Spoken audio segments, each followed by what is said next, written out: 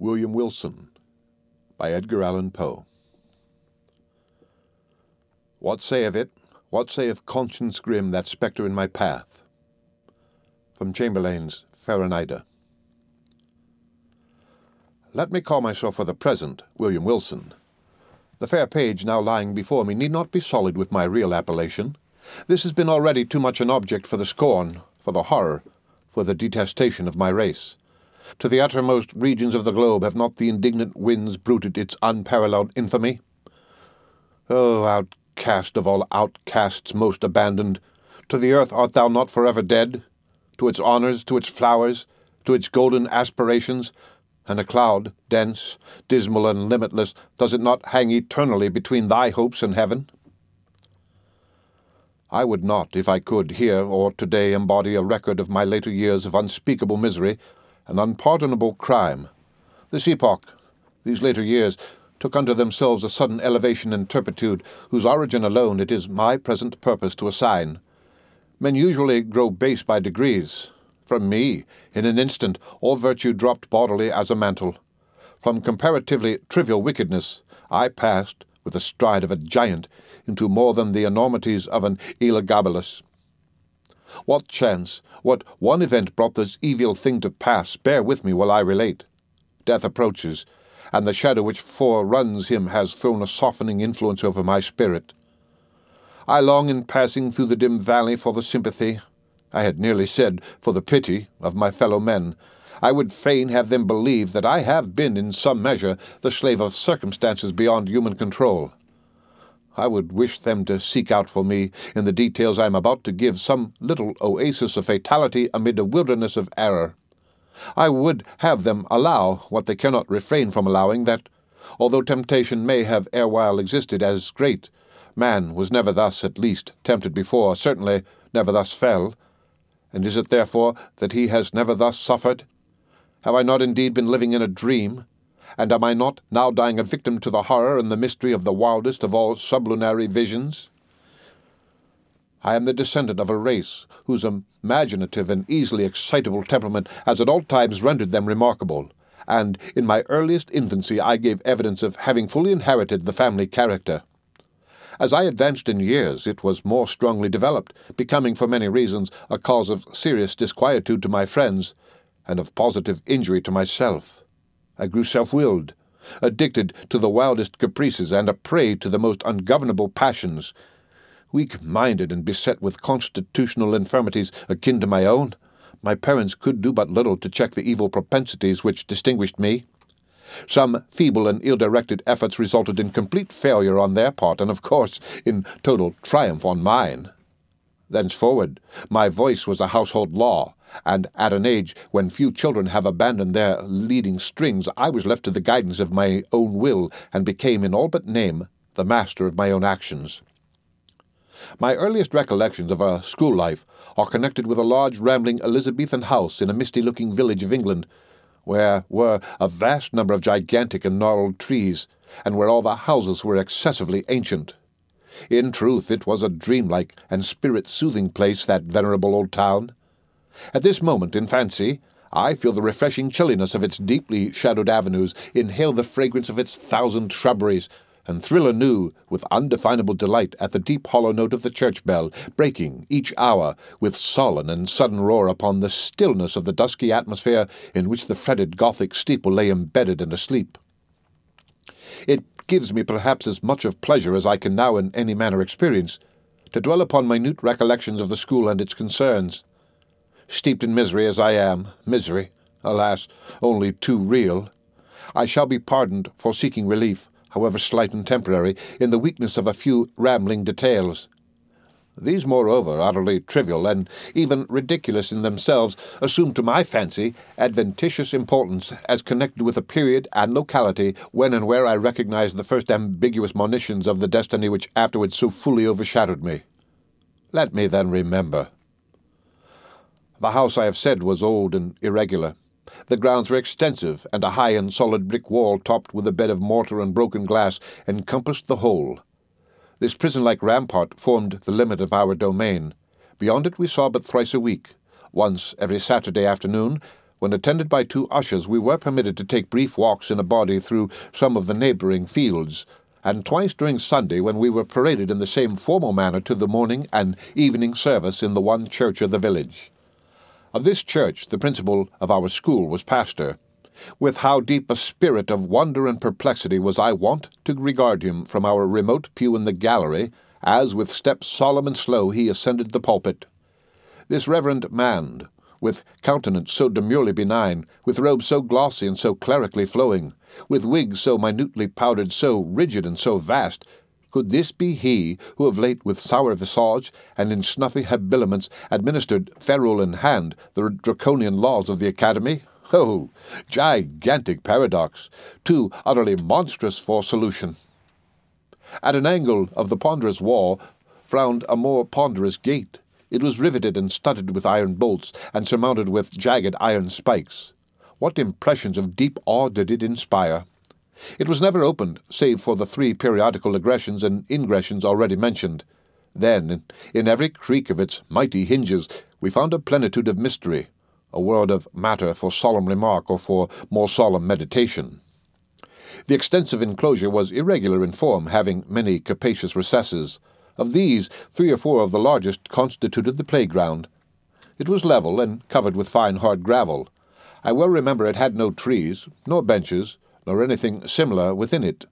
Of course it was in the rear of the house. In front lay a small parterre, planted with box and other shrubs, but through this sacred division we passed only upon rare occasions indeed, such as a first advent to school, or final departure thence, or perhaps when a parent or friend having called for us, we joyfully took our way home for the Christmas or midsummer holidays. But the house, oh, how quaint an old building was this! To me, how veritably a palace of enchantment! There was really no end to its windings, to its incomprehensible subdivisions. It was difficult at any given time to say with certainty upon which of its 2 stories one happened to be.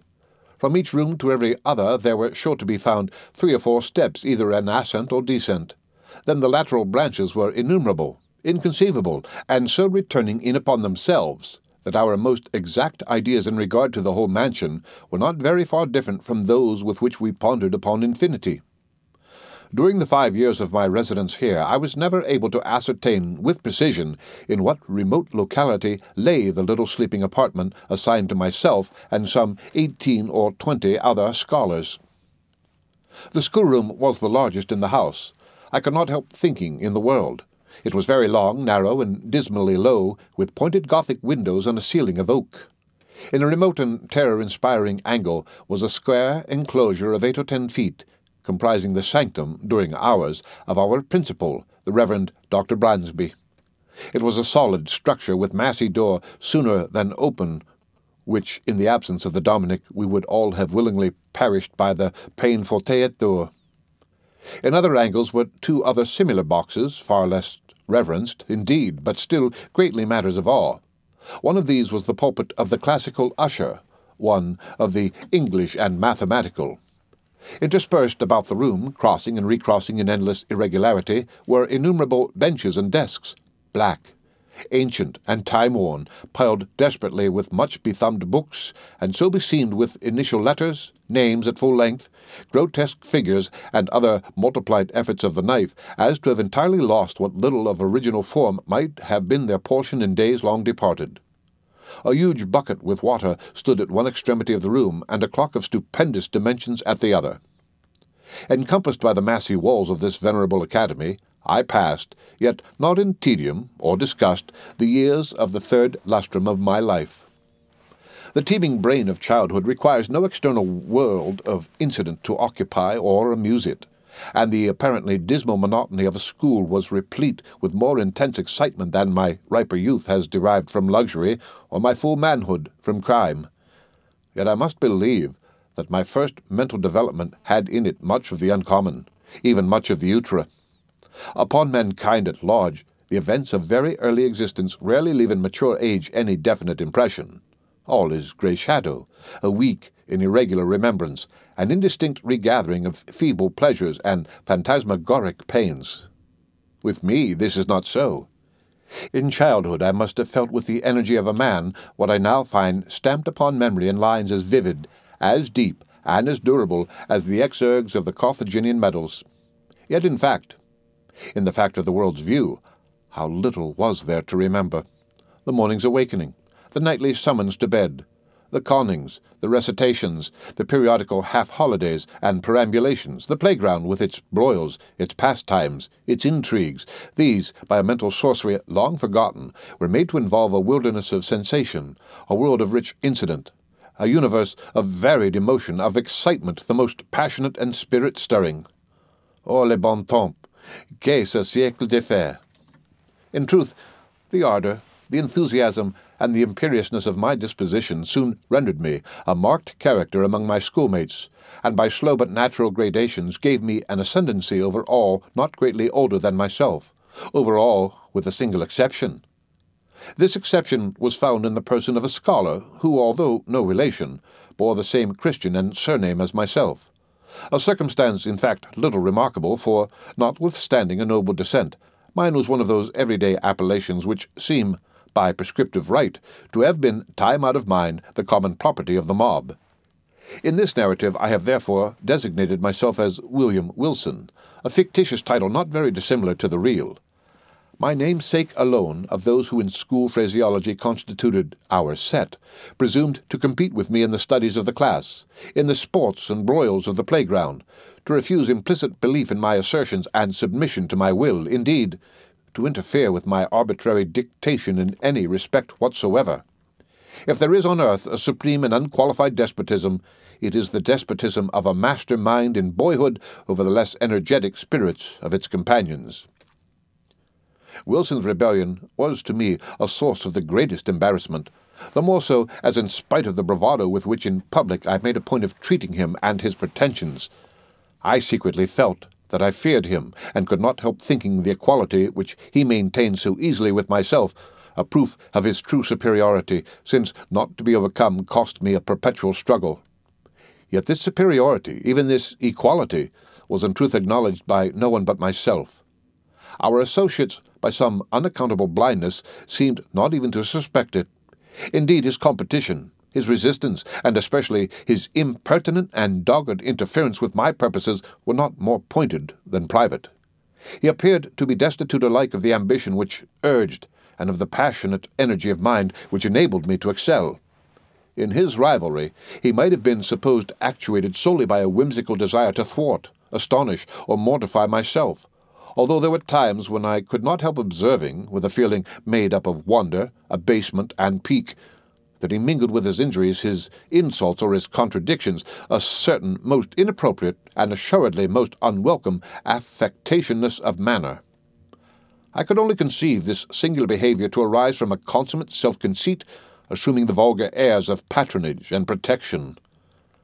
Perhaps it was this latter trait in Wilson's conduct, conjoined with our identity of name, and the mere accident of our having entered the school upon the same day, which set afloat the notion that we were brothers among the senior classes in the academy. These do not usually inquire with much strictness into the affairs of their juniors.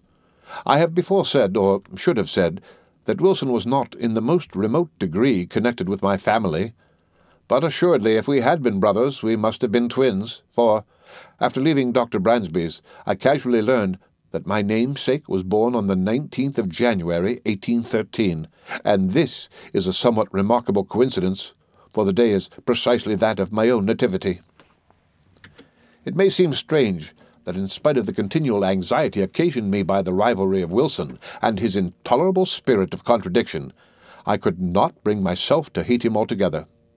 We had, to be sure, nearly every day a quarrel in which, yielding me publicly the palm of victory, he, in some manner, contrived to make me feel that it was he who had deserved it. Yet a sense of pride on my part, and a veritable dignity on his own, kept us always upon what are called speaking terms, while there were many points of strong congeniality in our tempers, operating to awake me in a sentiment which our position alone, perhaps, prevented from ripening into friendship. It is difficult, indeed, to define or even to describe my real feelings towards him. They formed a motley and heterogeneous admixture, some petulant animosity which was not yet hatred, some esteem, more respect, much fear, with a world of uneasy curiosity.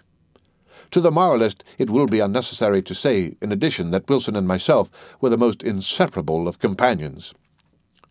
It was no doubt the anomalous state of affairs existing between us which turned all my attacks upon him, and they were many, either open or covert, into the channel of banter or practical joke, giving pain while assuming the aspect of mere fun, rather than into a more serious and determined hostility.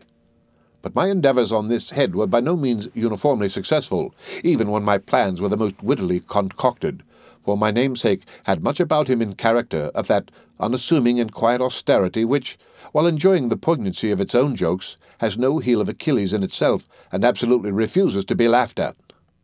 I could find, indeed, but one vulnerable point, and that, lying in a personal peculiarity, arising perhaps from constitutional disease, would have been spared by any antagonist less at his wit's end than myself. My rival had a weakness in the vocal or guttural organs, which precluded him from raising his voice at any time above a very low whisper. Of this defect I did not fail to take what poor advantage lay in my power. Wilson's retaliations in kind were many, and there was one form of his practical wit that disturbed me beyond measure. How his sagacity first discovered at all that so petty a thing would vex me is a question I never could solve. But, having discovered, he habitually practised the annoyance. I had always felt aversion to my uncourtly patronymic and its very common, if not plebeian, praenomen. The words were venom in my ears, and when, upon the day of my arrival, a second William Wilson came also to the academy, I felt angry with him for bearing the name, and doubly disgusted with the name because a stranger bore it, who would be the cause of its twofold repetition, who would be constantly in my presence, and whose concerns in the ordinary routine of the school business must inevitably, on account of the detestable coincidence, be often confounded with my own. The feeling of vexation thus engendered grew stronger with every circumstance, tending to show resemblance, moral or physical, between my rival and myself. I had not then discovered the remarkable fact that we were of the same age, but I saw that we were of the same height, and I perceived that we were even singularly alike in general contour of person and outline of feature. I was galled, too, by the rumour touching a relationship which had grown current in the upper forms. In a word, nothing could more seriously disturb me, although I scrupulously concealed such disturbance, than any allusion to a similarity of mind, person, or condition existing between us. But, in truth, I had no reason to believe that, with the exception of the matter of relationship, and in the case of Wilson himself, this similarity had ever been made a subject of comment, or even observed at all by our schoolfellows. That he observed it in all its bearings, and as fixedly as I, was apparent, but that he could discover in such circumstances so fruitful a field of annoyance can only be attributed, as I said before, to his more than ordinary penetration. His cue, which was to perfect an imitation of myself, lay both in words and in actions, and most admirably did he play his part. My dress it was an easy matter to copy. My gait and general manner were without difficulty appropriated. In spite of his constitutional defect, even my voice did not escape him. My louder tones were of course unattempted, but then the key, it was identical, and his singular whisper, it grew the very echo of my own. How greatly this most exquisite portraiture harassed me, for it could not justly be termed a caricature, I will not now venture to describe. I had but one consolation, in the fact that the imitation, apparently, was noticed by myself alone, and that I had to endure only the knowing and strangely sarcastic smiles of my namesake himself. Satisfied with having produced in my bosom the intended effect, he seemed to chuckle in secret over the sting he had inflicted, and was characteristically disregardful of the public applause which the success of his witty endeavours might have so easily elicited. That the school indeed did not feel his design, perceive its accomplishment, and participate in his sneer, was for many anxious months a riddle I could not resolve. Perhaps the gradation of his copy rendered it not so readily perceptible, or more possibly I owed my security to the master air of the copyist, who, disdaining the letter, which in a painting is all the obtuse can see, gave but the full spirit of his original for my individual contemplation and chagrin. I have already more than once spoken of the disgusting air of patronage which he assumed towards me, and of his frequent officious interference with my will. This interference often took the ungracious character of advice not openly given, but hinted or insinuated. I received it with a repugnance which gained strength as I grew in years, yet, at this distant day, let me do him the simple justice to acknowledge that I can recall no occasion when the suggestions of my rival were on the side of those errors or follies so unusual to his immature age and seeming inexperience, that his moral sense at least, if not his general talents and worldly wisdom, was far keener than my own, and that I might today have been a better and thus a happier man had I less frequently rejected the counsels embodied in those meaning whispers which I then but too cordially hated and too bitterly despised. As it was, I at length grew restive in this extreme under his distasteful supervision, and daily resented more and more openly what I considered his intolerable arrogance. I have said that, in the first years of our connection as schoolmates, my feelings in regard to him might have been easily ripened into friendship, but in the latter months of my residence at the academy, although the intrusion of his ordinary manner had, beyond doubt, in some measure abated my sentiments, in nearly similar proportion partook very much of positive hatred. Upon one occasion he saw this, I think, and afterwards avoided or made a show of avoiding me. It was about the same period, if I remember aright, that, in an altercation of violence with him, in which he was more than usually thrown off his guard, and spoke and acted with an openness of demeanour rather foreign to his nature, I discovered, or fancied I discovered, in his accent, his air, and general appearance, a something which first startled, and then deeply interested me, by bringing to mind dim visions of my earliest infancy, wild, confused, and thronging memories of a time when memory herself was yet unborn.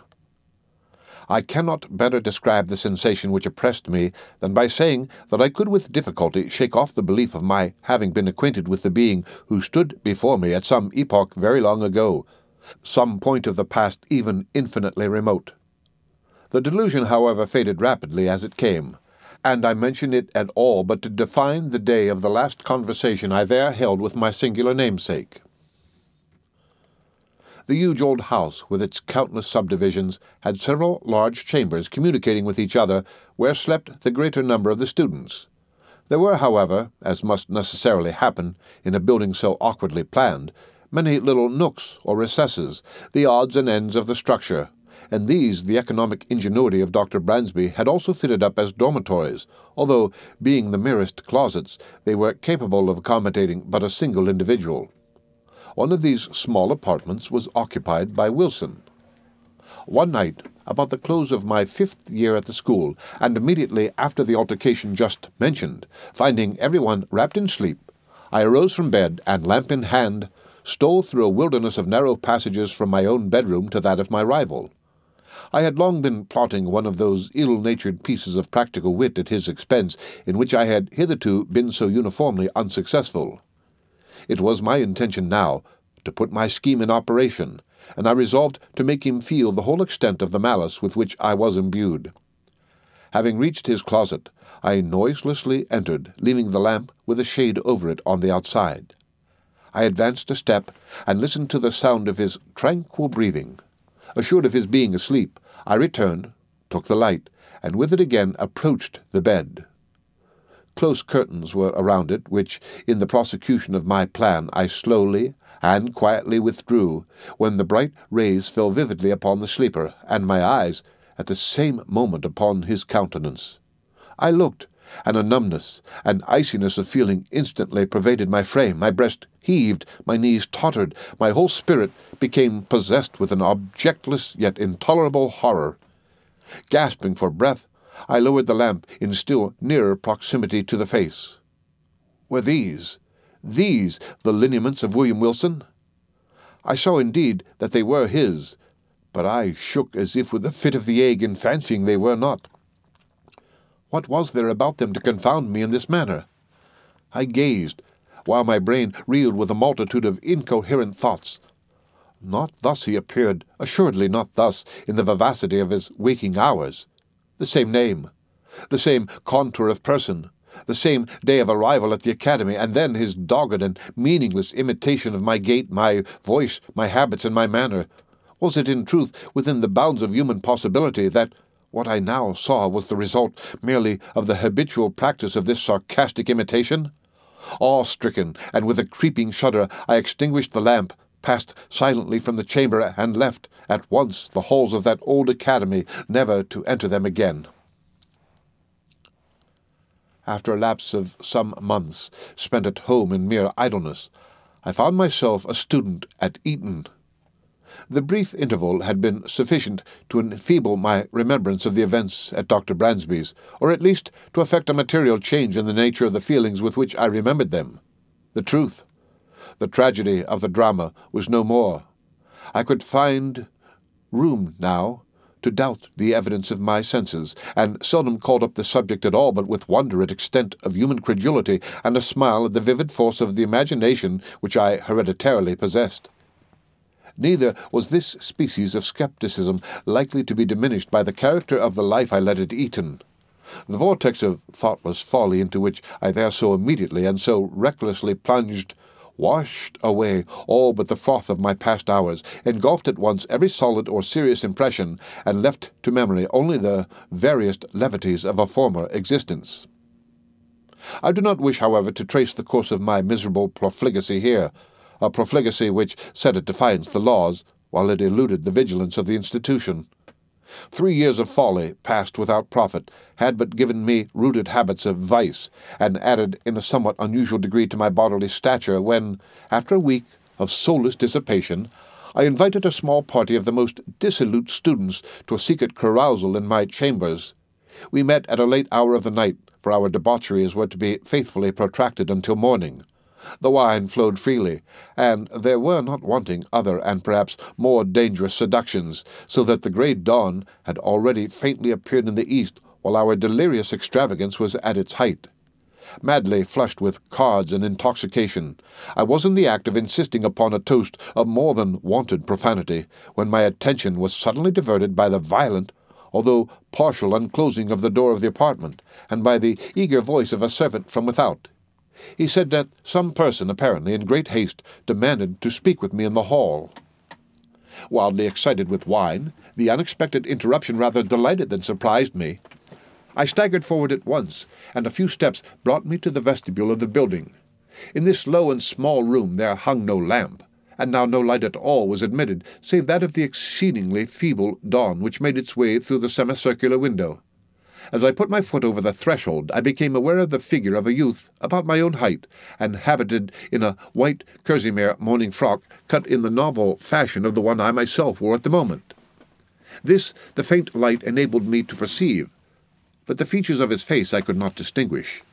Upon my entering, he strode hurriedly up to me, and, seizing me by the arm with a gesture of petulant impatience, whispered the words, "William Wilson," in my ear. I grew perfectly sober in an instant. There was that in the manner of the stranger, and in the tremulous shake of his uplifted finger, as he held it between my eyes and the light, which filled me with unqualified amazement. But it was not this which had so violently moved me. It was the pregnancy of solemn admonition in the singular, low, hissing utterance, and, above all, it was the character, the tone, the key of those few simple and familiar yet whispered syllables which came with 1,000 thronging memories of bygone days, and struck upon my soul with the shock of a galvanic battery. Ere I could recover the use of my senses, he was gone. Although this event failed not of a vivid effect upon my disordered imagination, yet was it evanescent as vivid. For some weeks indeed I busied myself in earnest inquiry, or was wrapped in a cloud of morbid speculation. I did not pretend to disguise from my perception the identity of the singular individual who thus perseveringly interfered with my affairs, and harassed me with his insinuated counsel. But who and what was this Wilson? And whence came he, and what were his purposes? Upon neither of these points could I be satisfied, merely ascertaining in regard to him that a sudden accident in his family had caused his removal from Dr. Bransby's academy on the afternoon of the day in which I myself had eloped. But in a brief period I ceased to think upon the subject, my attention being all absorbed in a contemplated departure for Oxford. Thither I soon went, the uncalculating vanity of my parents furnishing me with an outfit and annual establishment which would enable me to indulge at will in the luxury already so dear to my heart, to vie in profuseness of expenditure with the haughtiest heirs of the wealthiest earldoms in Great Britain. Excited by such appliances to vice, my constitutional temperament broke forth with redoubled ardour, and I spurned even the common restraints of decency in the mad infatuation of my revels. But it were absurd to pause on the detail of my extravagance.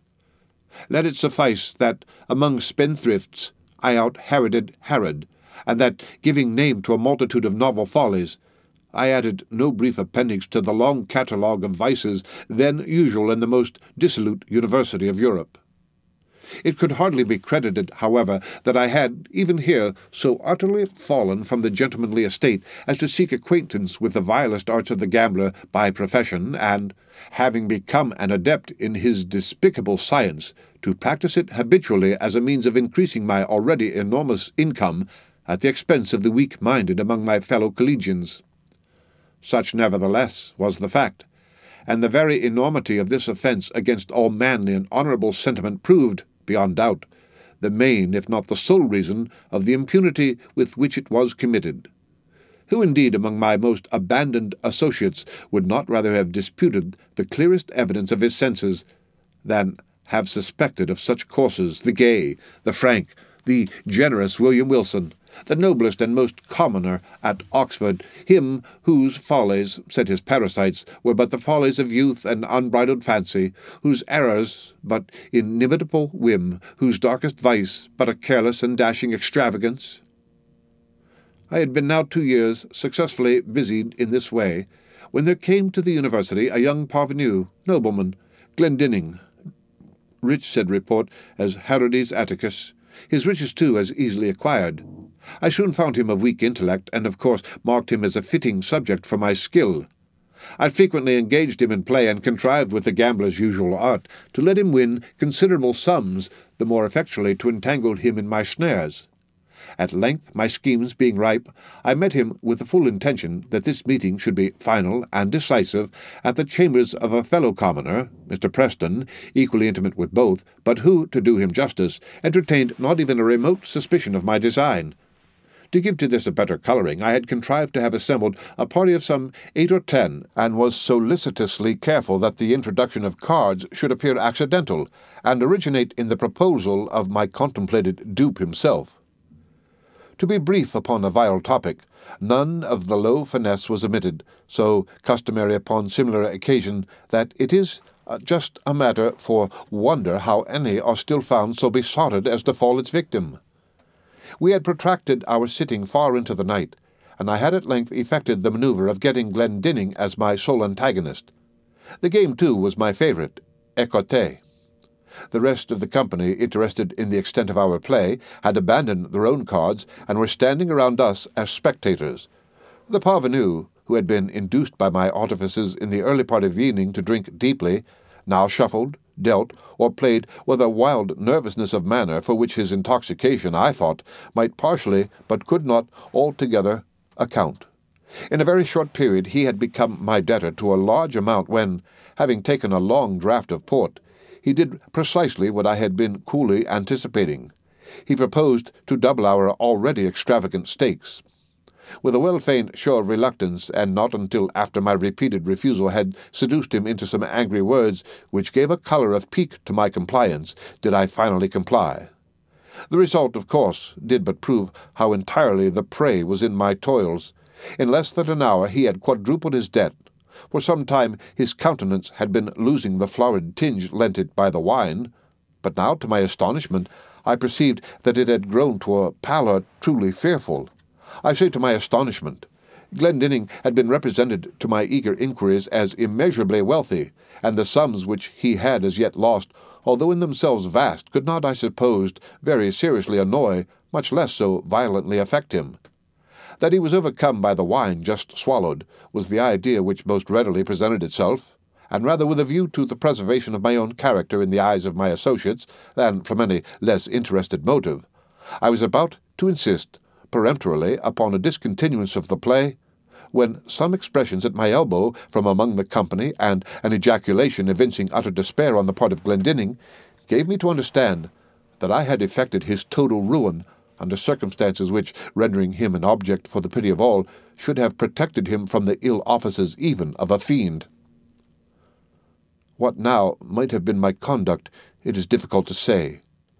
The pitiable condition of my dupe had thrown an air of embarrassed gloom over all, and, for some moments, a profound silence was maintained, during which I could not help feeling my cheeks tingle with the many burning glances of scorn or reproach cast upon me by the less abandoned of the party.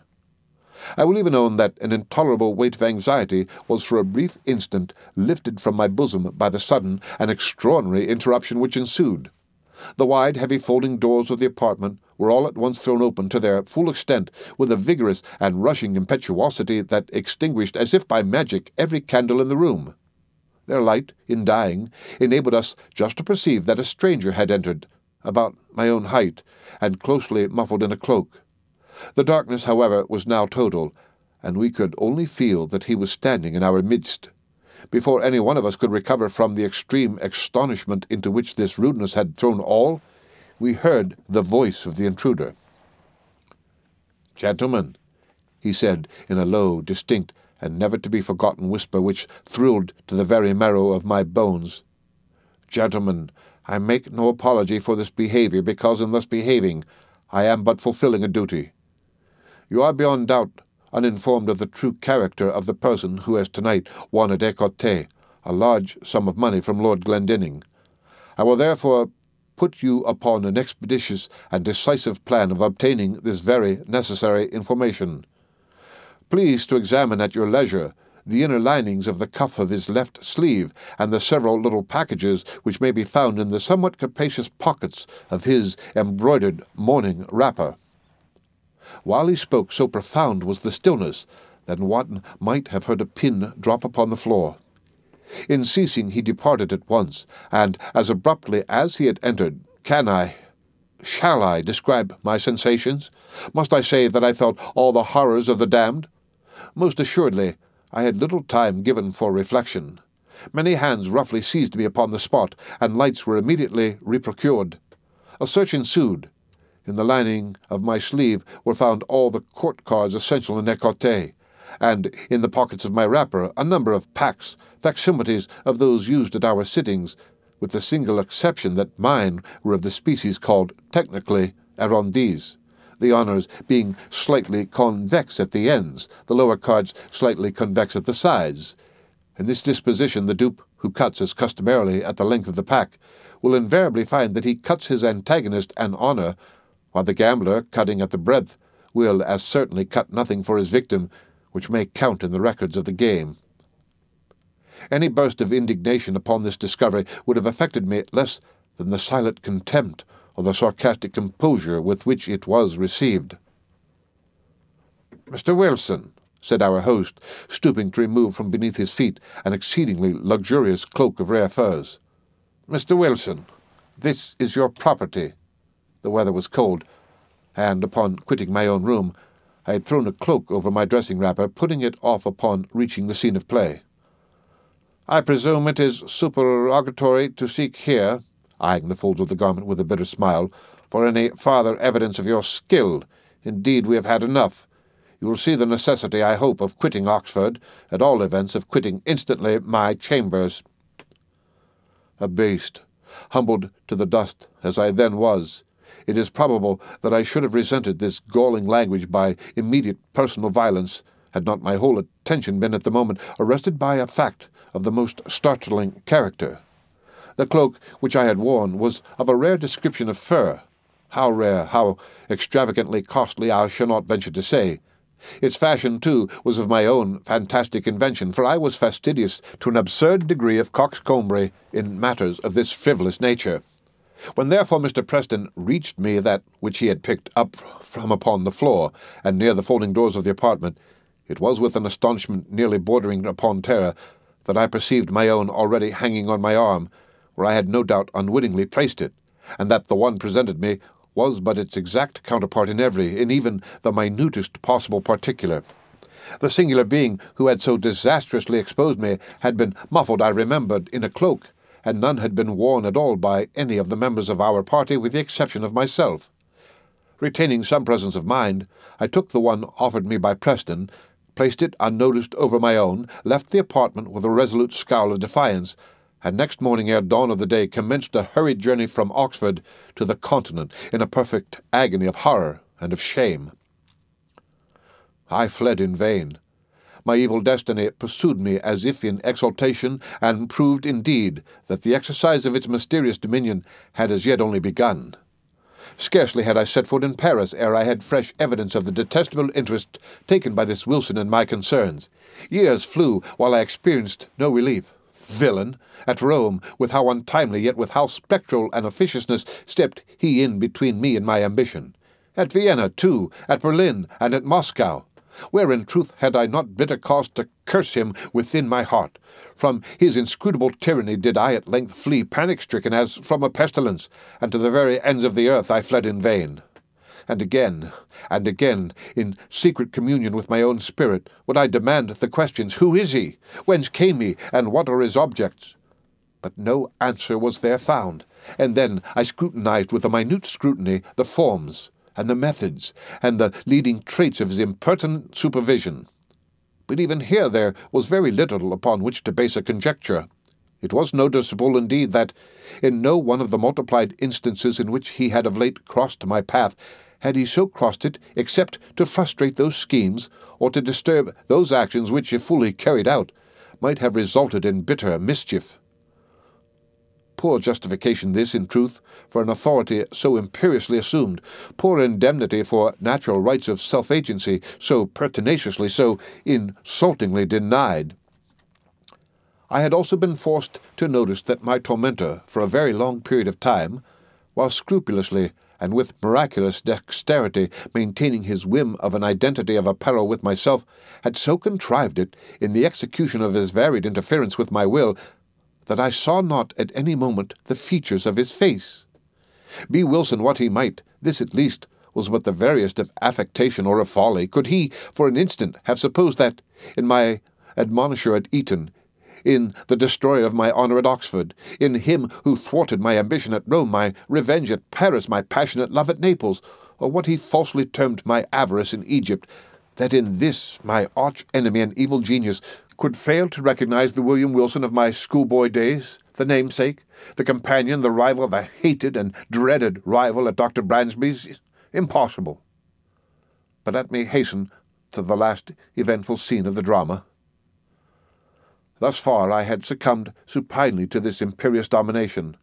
The sentiment of deep awe with which I habitually regarded the elevated character, the majestic wisdom, the apparent omnipresence and omnipotence of Wilson, added to a feeling of even terror with which certain other traits in his nature and assumptions inspired me, had operated hitherto to impress me with an idea of my own utter weakness and helplessness, and to suggest an implicit, although bitterly reluctant, submission to his arbitrary will. But of late days I had given myself up entirely to wine, and its maddening influence upon my hereditary temper rendered me more and more impatient of control. I began to murmur, to hesitate, to resist, and was it only fancy which induced me to believe that, with the increase of my own firmness, that of my tormentor underwent a proportional diminution? Be this as it may, I now began to feel the inspiration of a burning hope, and at length nurtured in my secret thoughts a stern and desperate resolution that I would submit no longer to be enslaved. It was at Rome, during the Carnival, that I attended a masquerade in the palazzo of the Neapolitan Duke de Broglio. I had indulged more freely than usual in the excesses of the wine-table, and now the suffocating atmosphere of the crowded rooms irritated me beyond endurance. The difficulty, too, of forcing my way through the mazes of the company contributed not a little to the ruffling of my temper, for I was anxiously seeking, let me not say with what unworthy motive, the young, the gay, the beautiful wife of the aged and doting de Broglio. With a too unscrupulous confidence, she had previously communicated to me the secret of the costume in which she would be habited, and now, Having caught a glimpse of her person, I was hurrying to make my way into her presence. At this moment, I felt a light hand placed upon my shoulder, and that ever-remembered, low, damnable whisper within my ear. In an absolute frenzy of wrath, I turned at once upon him who had thus interrupted me, and seized him violently by the collar. He was attired, as I had expected, in a costume altogether similar to my own, wearing a Spanish cloak of blue velvet, begirt about the waist with a crimson belt sustaining a rapier. A mask of black silk entirely covered his face. "Scoundrel!" I said in a voice husky with rage, while every syllable I uttered seemed as new fuel to my fury. "Scoundrel! Impostor! Accursed villain! You shall not dog me unto death! Follow me, or I stab you where you stand!" And I broke my way from the ballroom into a small antechamber adjoining, dragging him unresistingly with me as I went. Upon entering, I thrust him furiously from me. He staggered against the wall while I closed the door with an oath, and commanded him to draw. He hesitated, but for an instant then, with a slight sigh, drew in silence and put himself upon his defence. The contest was brief indeed. I was frantic with every species of wild excitement, and felt within my single arm the energy and power of a multitude. In a few seconds I forced him by sheer strength against the wainscoting, and thus, getting him at mercy, plunged my sword with brute ferocity repeatedly through and through his bosom. At that instant, some person tried the latch of the door. I hastened to prevent an intrusion, and then immediately returned to my dying antagonist. But what human language could adequately portray that astonishment, that horror which possessed me at the spectacle that presented to view? The brief moment in which I averted my eyes had been sufficient to produce apparently a material change in the arrangements at the upper or farther end of the room. A large mirror, so at first it seemed to me in my confusion, now stood where none had been perceptible before, and as I stepped up to it in extremity of terror, mine own image, but with features all pale and dabbled in blood, advanced to meet me with a feeble and tottering gait. Thus it appeared, I say, but was not. It was my antagonist. It was Wilson who then stood before me in the agonies of his dissolution. His mask and cloak lay where he had thrown them upon the floor. Not a thread in all his raiment, not a line in all the marked and singular lineaments of his face, which was not, even in the most absolute identity, mine own. It was Wilson, but he spoke no longer in a whisper, and I could have fancied that I myself was speaking while he said, "You have conquered, and I yield. Yet henceforward art thou also dead, dead to the world, to heaven, and to hope. In me didst thou exist, and in my death, see by this image which is thine own, how utterly thou hast murdered thyself." The End of William Wilson, by Edgar Allan Poe. Read by Rick Kishner for Lit2Go on the web at fcit.usf.edu.